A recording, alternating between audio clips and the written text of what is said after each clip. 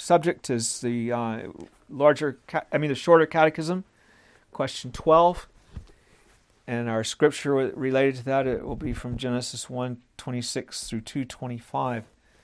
So we'll begin, as we have been, by reviewing a little bit. In our sermon series, we've been looking at God's decree now for several weeks.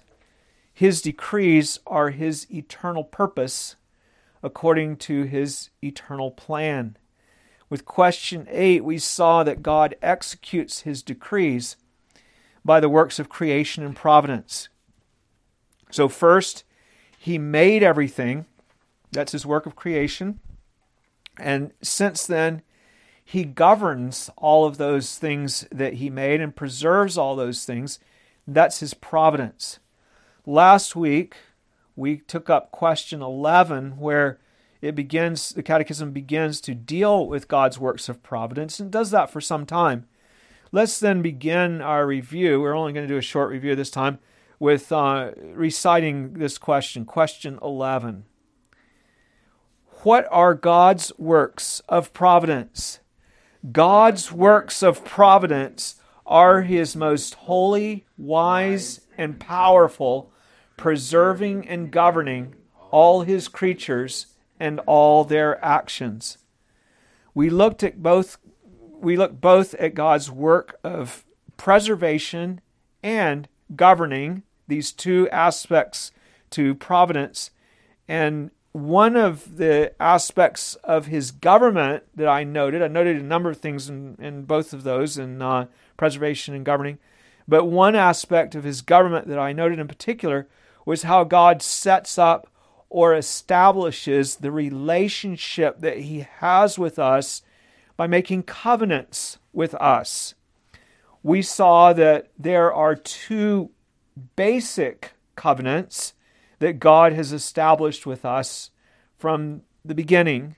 The covenant of life, also called the covenant of works, was the covenant that He established with Adam and all of his posterity in the garden, right at creation.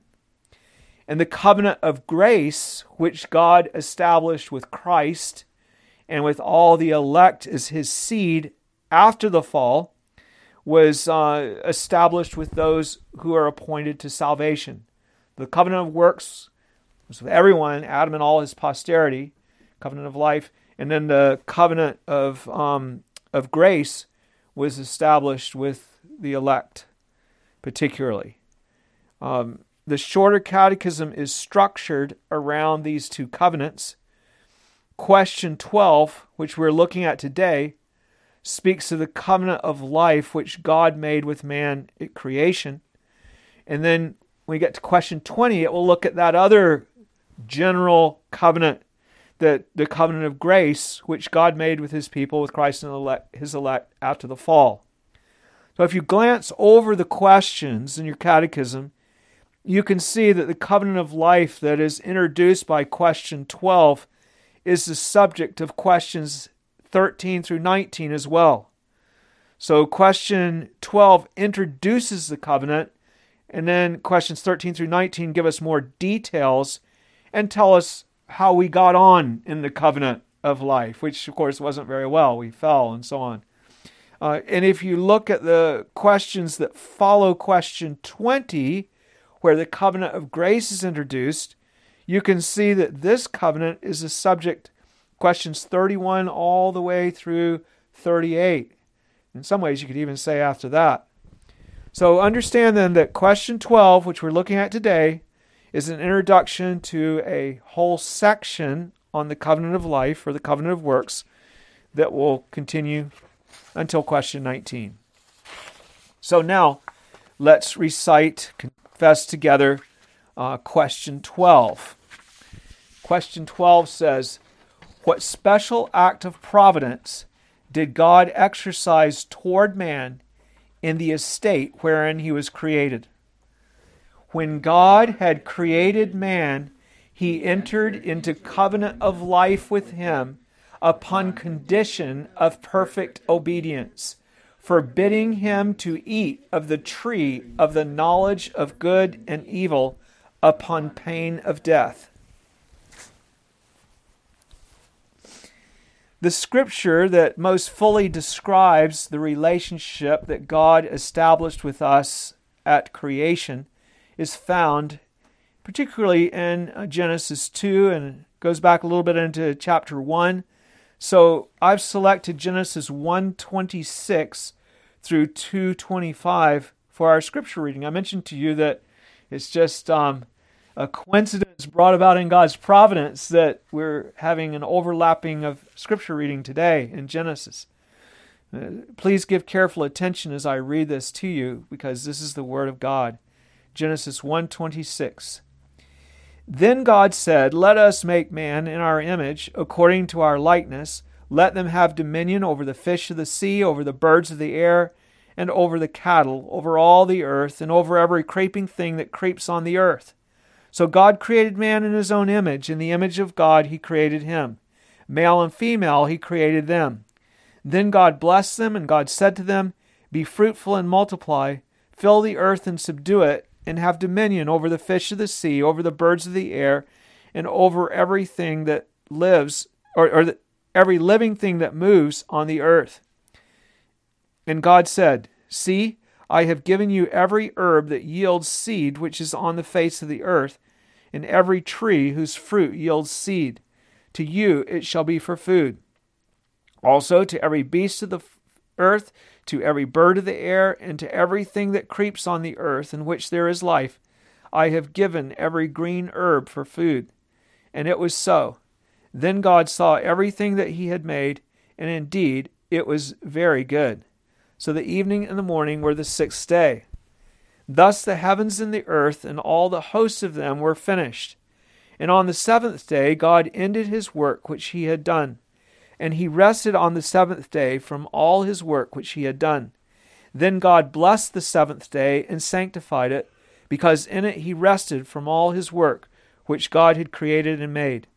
This is the history of the heavens and the earth when they were created in the day that the Lord God made the earth and the heavens, before any plant of the field was in the earth, and before any herb of the field had grown.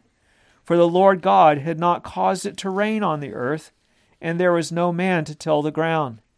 But a mist went up from the earth and watered the whole face of the ground. And the Lord God formed man of the dust of the ground, and breathed into his nostrils the breath of life. And man became a living being. The Lord God planted a garden east of Eden, and there he put the man whom he had formed.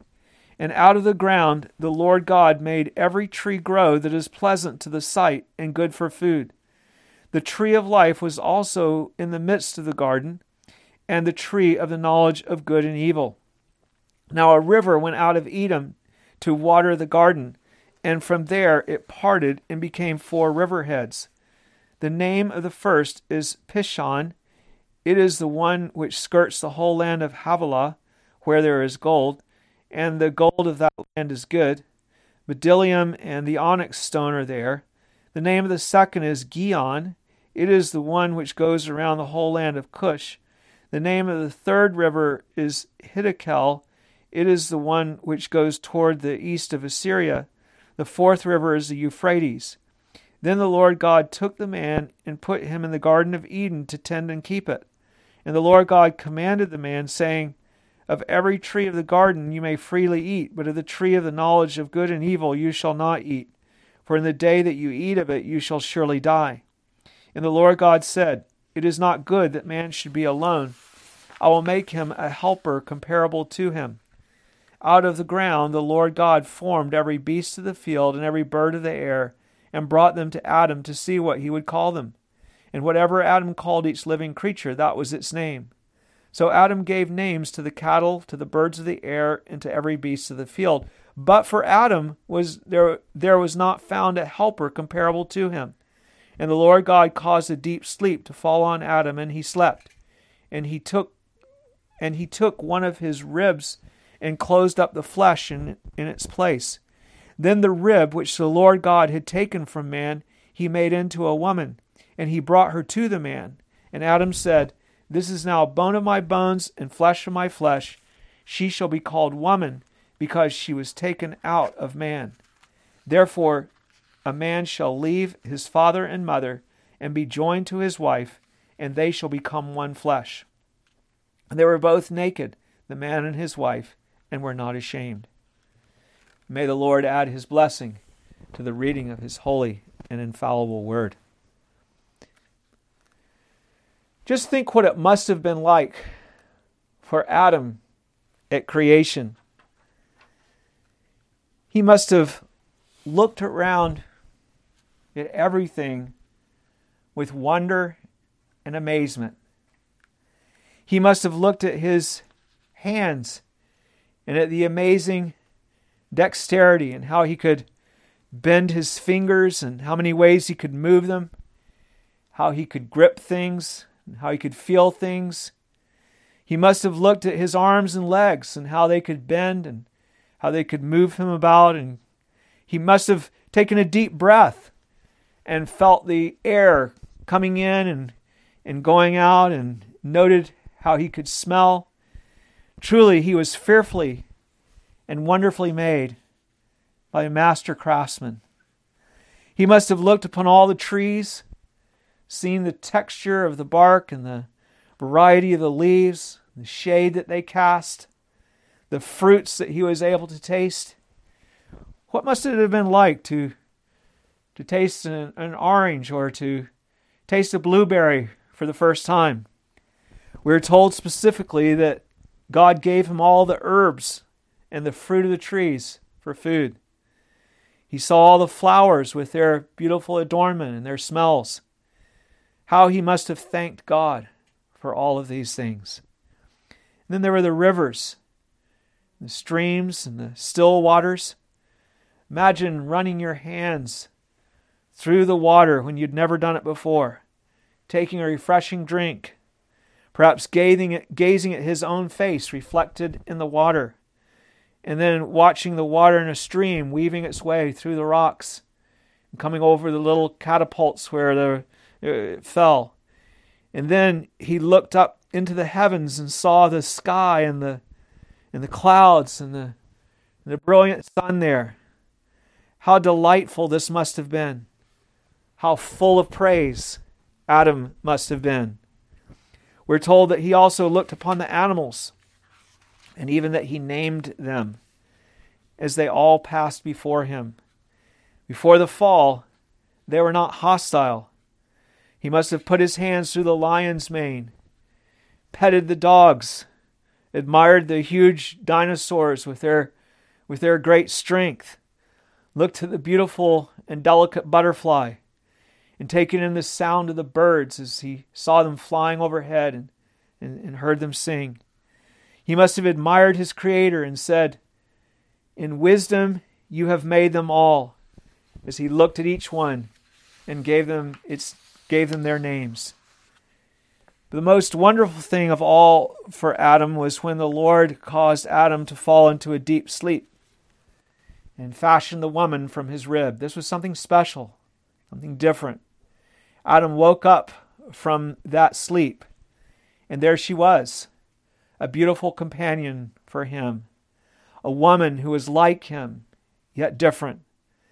As soon as the Lord presented her to Adam, he began to speak the first poem, at least the first of which we have record. Genesis 2:23, Adam said, "This is now bone of my bones, flesh of my flesh. She shall be called woman because she was taken out of man." That was so special because the other animals were not like him. But here was one that was made of the same substance. Think of what pleasure it must have given him to show her around the garden and to speak with her of all the things that God had made. Now he had a companion that he could converse with. Here was someone that from the very beginning was endowed like he was with language. Someone who knew God and could enjoy the glorious God together with Adam. Here was someone that he could touch and look upon, someone that he could love, someone that was like him and yet also different. At some point along the way, Adam must have thought, what will my life be like here?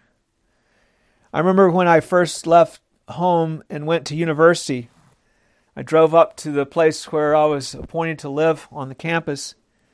It was unusual student housing. It was some very rustic places that had been for married students from years before. They were very, very well worn.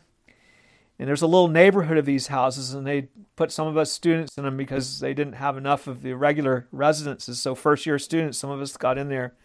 We liked it quite well because we had a little neighborhood that we could park right in front of our house, and we had 4 guys living in each of these in these places. I wondered what my life would be like here, though. I met some of the other students and the people that I was going to be living with that I'd never met before. Went down to the dining hall and ate there.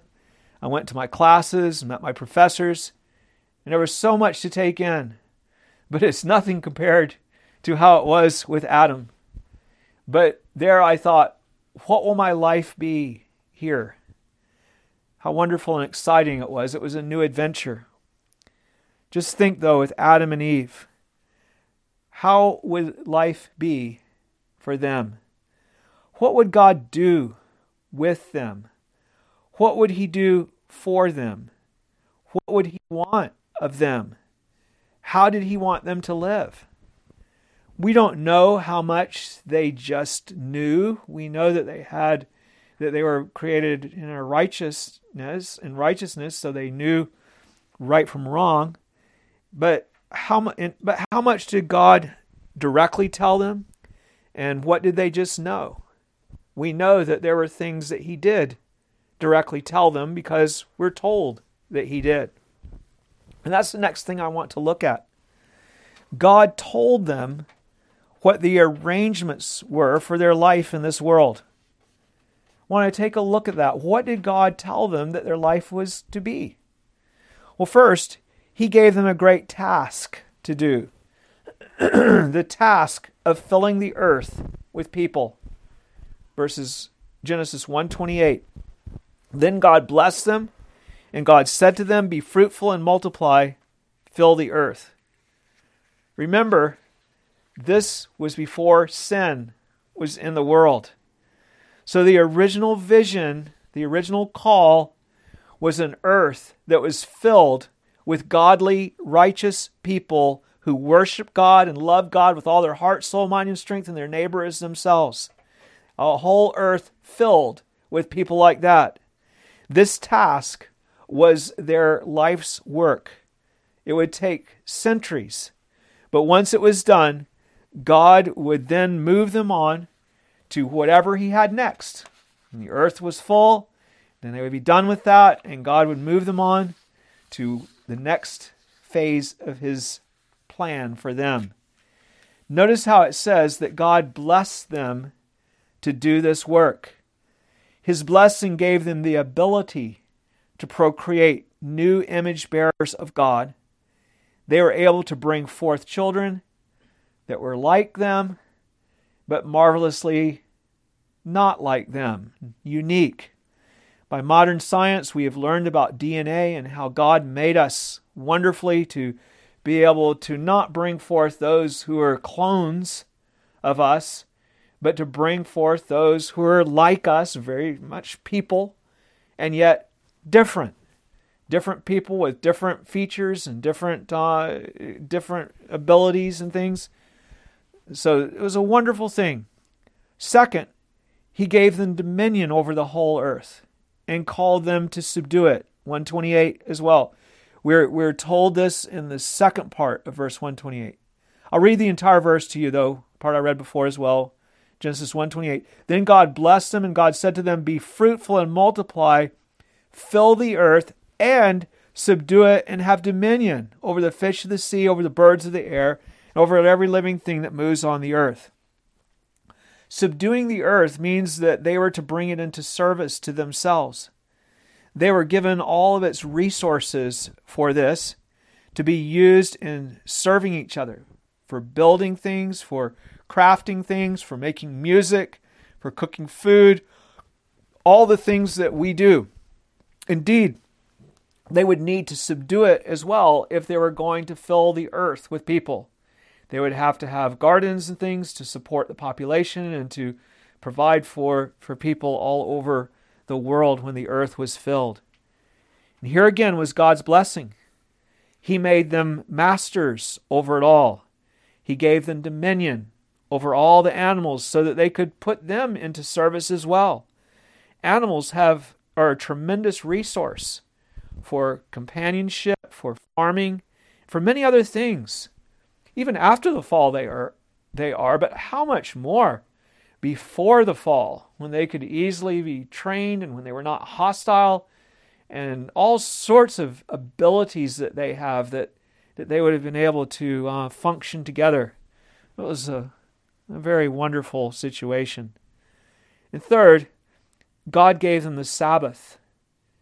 This is one of the most important things because it is here that He really shows much of their relationship to Himself. Genesis 2, verse 2 and 3. After He had made everything, here we see the essence of their relationship to Him as worshipers, who are also the recipients of His grace in the sense of His help. Not grace as sinners at this time, but grace as needy people who rely upon God to enable them to do what He's called them to do.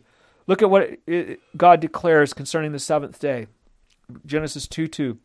And on the seventh day God ended His work which He had done, and He rested on the seventh day from all His work which He had done. Then God blessed the seventh day and sanctified it, because in it He rested from all His work which He had created and made. This is something that God did for man, a day that was set apart. God didn't set the day apart for its own sake. Days don't have any feelings or sense of things. When God blesses a day and makes it holy, it means it's holy to us and it's blessed for us, that we might receive blessing and that we might acknowledge Him. So you see that where it says that He took 6 days to make the world, He decreed here that every seventh day they were to cease from their regular activities, to put all those regular activities aside and devote the day to Him. You see that? It says that He sanctified the day. So that means that He made it holy. A holy thing is a thing that is devoted entirely to the worship of God. A holy day is a day set apart to His worship. If you have a holy vessel in the temple, then they weren't supposed to use those vessels for cooking their meals in or something. It was to be devoted to the use for God. They even had incense that was of a special formula that was only to be used as a holy incense in connection with the sacrifices. If it was used for ordinary things, then they would be guilty before God. On the seventh day, then, they were to put aside all their regular activities, which all were to be for God too. They were all to the glory of God, but in a special way, they were to present themselves to God and look to Him. It was to be His day when they worshiped Him and gave thanks to Him as their Creator, Provider, Guide, and constant helper, and when they looked to Him especially for grace. It's like when you have an appointment with someone that you go over to see them and to review the work that you're doing. Maybe someone you're working for, and once a month maybe they have a time when you go and you meet with them. They give you instruction and counsel and give you some guidance about things and review what you've done, and maybe they pay you then, whatever, that sort of thing. When it says that He blessed this day, that means that He made this day then to be a special blessing for them.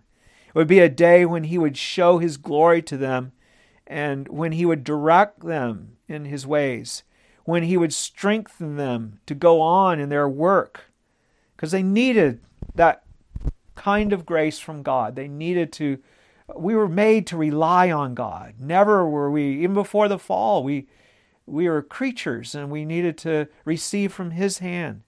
They were dependent on Him to do the work that He'd given them to do. And on the Sabbath day, they would especially obtain that grace and enablement. What a splendid day then this is each week. They would see His glory and would worship Him, and they would thank Him, and they would be blessed by Him to go on in his service. It was, as now, the market day of the soul when we do business with God. Fourth, he gave them a garden that he planted. Chapter 2, verse 8 and 9. The language used gives the impression that this was a cultivated garden. It says that God planted it and put Adam in it to tend it. Look at Genesis 2:8. The Lord God planted a garden east of Eden, and there he put the man whom he had formed. It seems that God gave Adam a garden where the ground was already turned and things were already growing. And why wouldn't he do that? He wanted to start him out. He didn't start out with just a bare field. He started out with things that he could use from the very beginning. At least it appears that it's something like that. We're told that God also caused all the trees, including fruit trees, to grow here. Again, it's not saplings that he had to wait for several years for them to grow up and start bearing apples and oranges and whatever else, but trees that were already bearing fruit. Genesis 2:9 says, "And out of the ground the Lord God made every tree grow that is pleasant to the sight and good for food.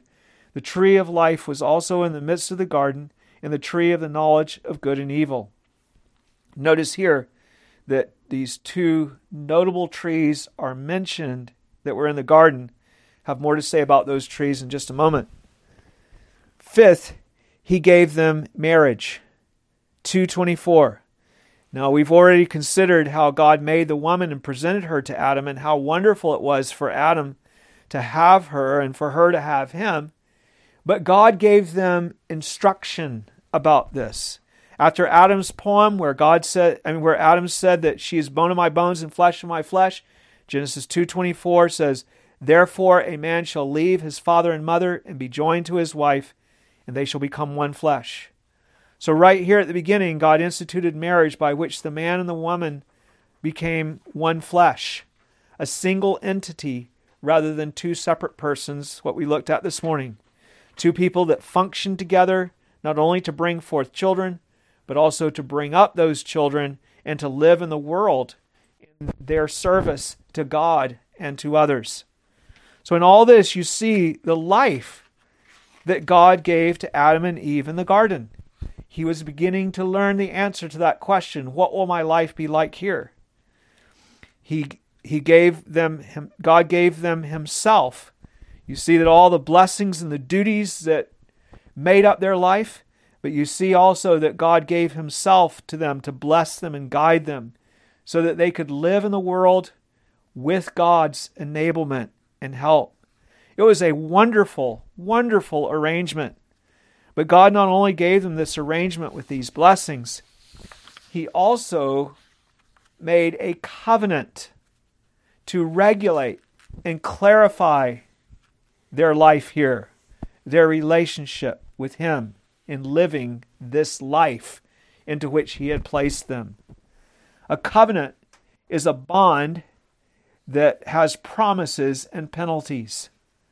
When two equals make a covenant, they draw up terms and then they solemnly vow before God with sanctions or penalties that they will do what they have promised.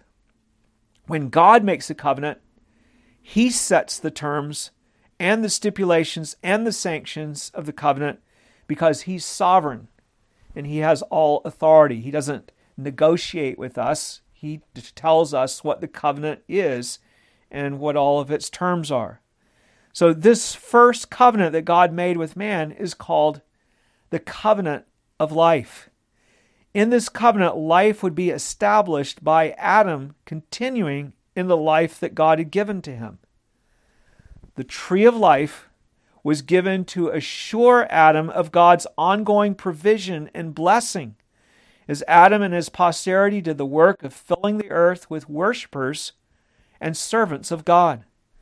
A world filled with people who are filled with this life that God had given to Adam would be the result, the tree of life. At some point, God would confirm that Adam was committed to continuing in this life and would confirm him in this life. And once the task of filling the earth was done, as mentioned before, God would presumably give them a new arrangement of service to Him, so that life with God would continue, but no more children would be added because the earth would be full. But God also tells Adam in this covenant of life that life would be terminated if Adam ate from the tree of the knowledge of the good and evil. The sanction of the covenant. This was a stipulation.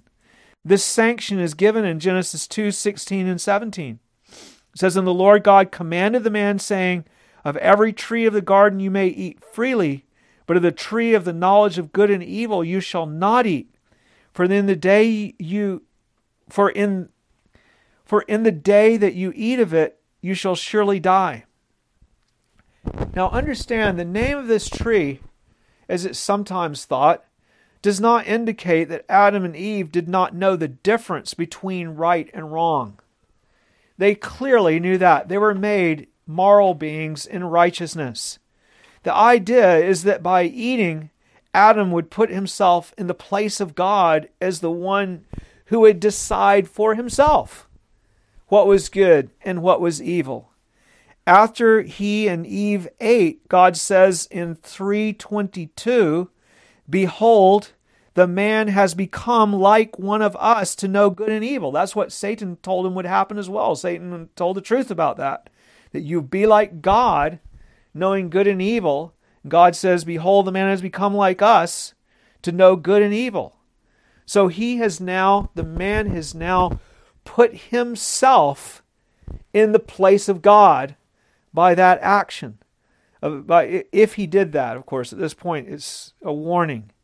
A place that will bring him into great ruin, a place of sin and selfishness and of exile and isolation from God. The warning was that by eating, Adam would remove himself from the life that God had given him in the garden, that he would surely die. Adam would become one who is dead in his transgressions, in his trespasses and sins. He would cut himself off from the service and worship of his Creator, as well as from the blessing and help of his Creator. To summarize, in the covenant of life, God says to Adam, "See, I have given you life here. Continue with me in this arrangement, and you will live and prosper. I will bless you and guide you and enable you to be fruitful and multiply, to subdue the earth and to fill it. I have given you the tree of life as a pledge that I will establish you in a life of blessing forever if you continue with me as your God. But if you eat from the tree of the knowledge of good and evil, you will die. By this action you will sever yourself from me and from this life that I have given you. It will be a declaration of independence of you from me. And in the day you eat it, you will surely die." So that's the covenant of life that God made with man in the beginning. But of course, we know that Adam did not continue in the covenant of life. He ate the forbidden fruit and died. Life, as God gave it to him, ended right then and there. He was severed from that blessed life and became dead in trespasses and sins. So what does this covenant of life have to do with us now? We need to see that although we cannot obtain life by this covenant, we have already given up that opportunity. By Adam's eating, we have declared our independence from God. But still, we learn from this first covenant, because it explains what we are as people. God did not create us in sin or in a ruined, fallen world. You need to know that. Can't blame God for our sin. We corrupted ourselves. He created us upright and noble. We were made to live as those who worship God and gave thanks to Him, and as those who are meant to live and serve by His blessing and enablement.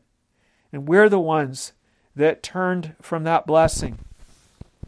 Further, we know that after we fell, God in His grace came to us to call us to return to Him, and has graciously made provision for us to do so. This is unexpected. He would never think that after all of his grace and in the beginning and giving us all these blessings, that he should then give us an opportunity to be restored. He has made it possible for us to return to him for life, for eternal life. Only now the great work that he has given us to do is a restoring work. It is a work that God does by his Son and by his Spirit. Before, it was an adding work, adding of more righteous people like we were. Now it's a restoring work of restoring us and restoring others.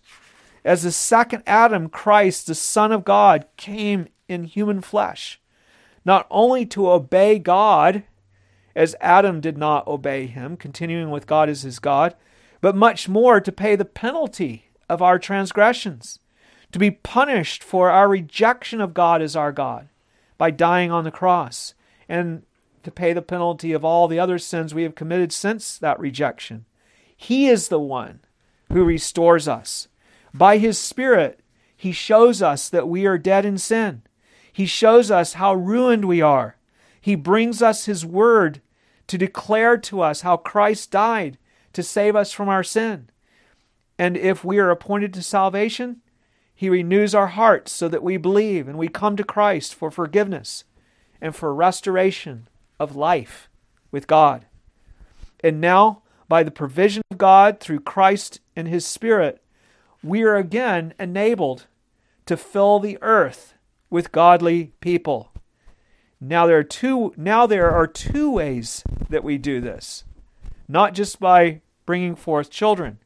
We do it by evangelism, in which we call those in rebellion against God to return to him by coming to Jesus Christ for salvation, by coming and putting themselves in the care of Jesus for his forgiveness and grace, that they might now return to God and serve God, be restored to him. That's the first way. We go out in the world and we call people into the kingdom of grace. The second thing is by bringing forth children, same as we had at the beginning. After we have come to Christ ourselves, we bring up our children that are given to us in the nurture and discipline of the Lord. We train them up in the Lord, and by God's grace, they continue with life in the covenant. We are hindered in this great work of filling the earth with godly people, but Christ will accomplish it. There are three ways that we are hindered. By the presence of those who continue in rebellion against God. Obviously, as long as there are those who stand opposed to God, the earth cannot be filled with godly people. Second, we are hindered by our own remaining sin and corruption. Paul cried out, "Who will deliver me from this body of death?" He told us that the flesh wars against the spirit and the spirit against the flesh, so we can't do the things that we want to do. As long as sin remains in us, the earth cannot be filled with godly people because we're not godly either. In a way, we are godly in that we have turned back to God and we're following him now by his grace, but we still have to be delivered from this remaining corruption. And then the third way that we're hindered is by suffering and death in this present world. Because of suffering, we're not able to enjoy the paradise that God has appointed for us. Not yet. And because of death, though we add to the church daily those who are being saved, we also bury each day those who are perishing from this world, those of our own number that we bury in hope of the resurrection. So there are these three things that hinder us, but Christ will overcome all of these things. He has already conquered sin and death and the curse by the cross. He is the first fruits of the resurrection, first one to rise from the dead, conquering death. And his promise is that at the last day, he will raise up all who have come to him for salvation to live in a renewed earth, so that the curse and all that's related to it will be removed. We shall inherit the earth, we're told. We shall inherit it with Christ. He will also perfect us that we may live without sin. We will be delivered from this body of death. Moreover, in that day, he will judge all those who remained in rebellion against God, along with Satan, their leader. He will cast them into the place of outer darkness, where there is weeping and gnashing of teeth, and they will be there forever. And third, by him, the earth will indeed then be filled with godly people. The original purpose of God will be accomplished. So we need to see that what God promised to Adam, a full earth of people having dominion over the earth, godly people filling the earth, God's still going to bring that about. He brings it about by grace through Jesus Christ in the covenant of grace, what we failed to do in the covenant of works. We're involved in this work now as we seek to see the kingdom of Christ established in the world. We need to say, it is good for us to go with God. When we reject him, as we did in the garden, all is ruined, all is sour. When we return to him through Christ, even in this present world, fallen as it is, and difficult as it is, we are restored to life. And we can say, by the grace of God, I will go forever with my faithful Savior. And when he has gathered into his kingdom enough people to fill the world, all those that he came to save, he will bring me and my brothers and sisters who have also trusted in him to the city of God, where we shall live forever with God and with his Son as our Lord and Master. What a wonderful future we have. We're still going to attain what God promised us from the beginning. Only now we have it by his grace. Please stand and let's give thanks to him and ask for his help. Gracious Heavenly Father, we thank you and praise you for the wonderful relationship that you established with us when you first created us. Your goodness was truly evident in that covenant that you made. It was a covenant where there was provision of all that we needed. There was a promise of life, a promise of blessing, to be able to fill the earth as you'd called us to do and to subdue it, to be able to make use of all things for this purpose of filling the earth with godly people. Lord, what a beautiful, wonderful world it was to be. Father, we know that it's because of our sin, Lord, that things were hindered, that things were suspended, that we died, and that we were cast out. But we thank you that in your marvelous grace, that you came with restoring mercy to bring us back. And we thank you that through Jesus Christ, that we have hope now of eternal life all over again. We thank you that he has conquered sin and death, and that he leads us to victory, and that we shall inherit the earth. The meek shall inherit the earth. And we pray, Lord, that we would not be the proud and independent like Adam became when he fell, but Father, that we would be the meek and the lowly who humble ourselves and tremble at your word, and who come to your promises with gladness and thanksgiving to receive from you the life and the forgiveness that we need. We thank you, O Lord, that these things are sure to us, that they are promised in our Lord Jesus Christ. May we find them and be refreshed in them each day. And may we, especially on the Lord's Day, come and learn of these graces, hear of them, and praise you for them. And may we honor you, Lord, and may we receive the grace and help that we need each Lord's Day, as well as on the other days, that we may be able to continue in that covenant, and that we may be able to receive the blessings that are promised in it. We pray in Jesus' name. Amen. We'd be in big trouble if God were to mark iniquities, if he were to judge us by that first covenant alone. We would be forever condemned and without hope. But because there is forgiveness with him, then we can come back to God and fear him as his people. We can live before him as our God and serve him. To fear God means to live before him as our God, realizing that everything we have, all blessing, all life comes from Him. And so now, receive His blessing and His life-giving blessing from the Lord our God. Grace to you and peace from God the Father and our Lord Jesus Christ, who gave Himself for our sins, that He might deliver us from this present evil age, according to the will of our God and Father, to whom be glory forever and ever. Amen.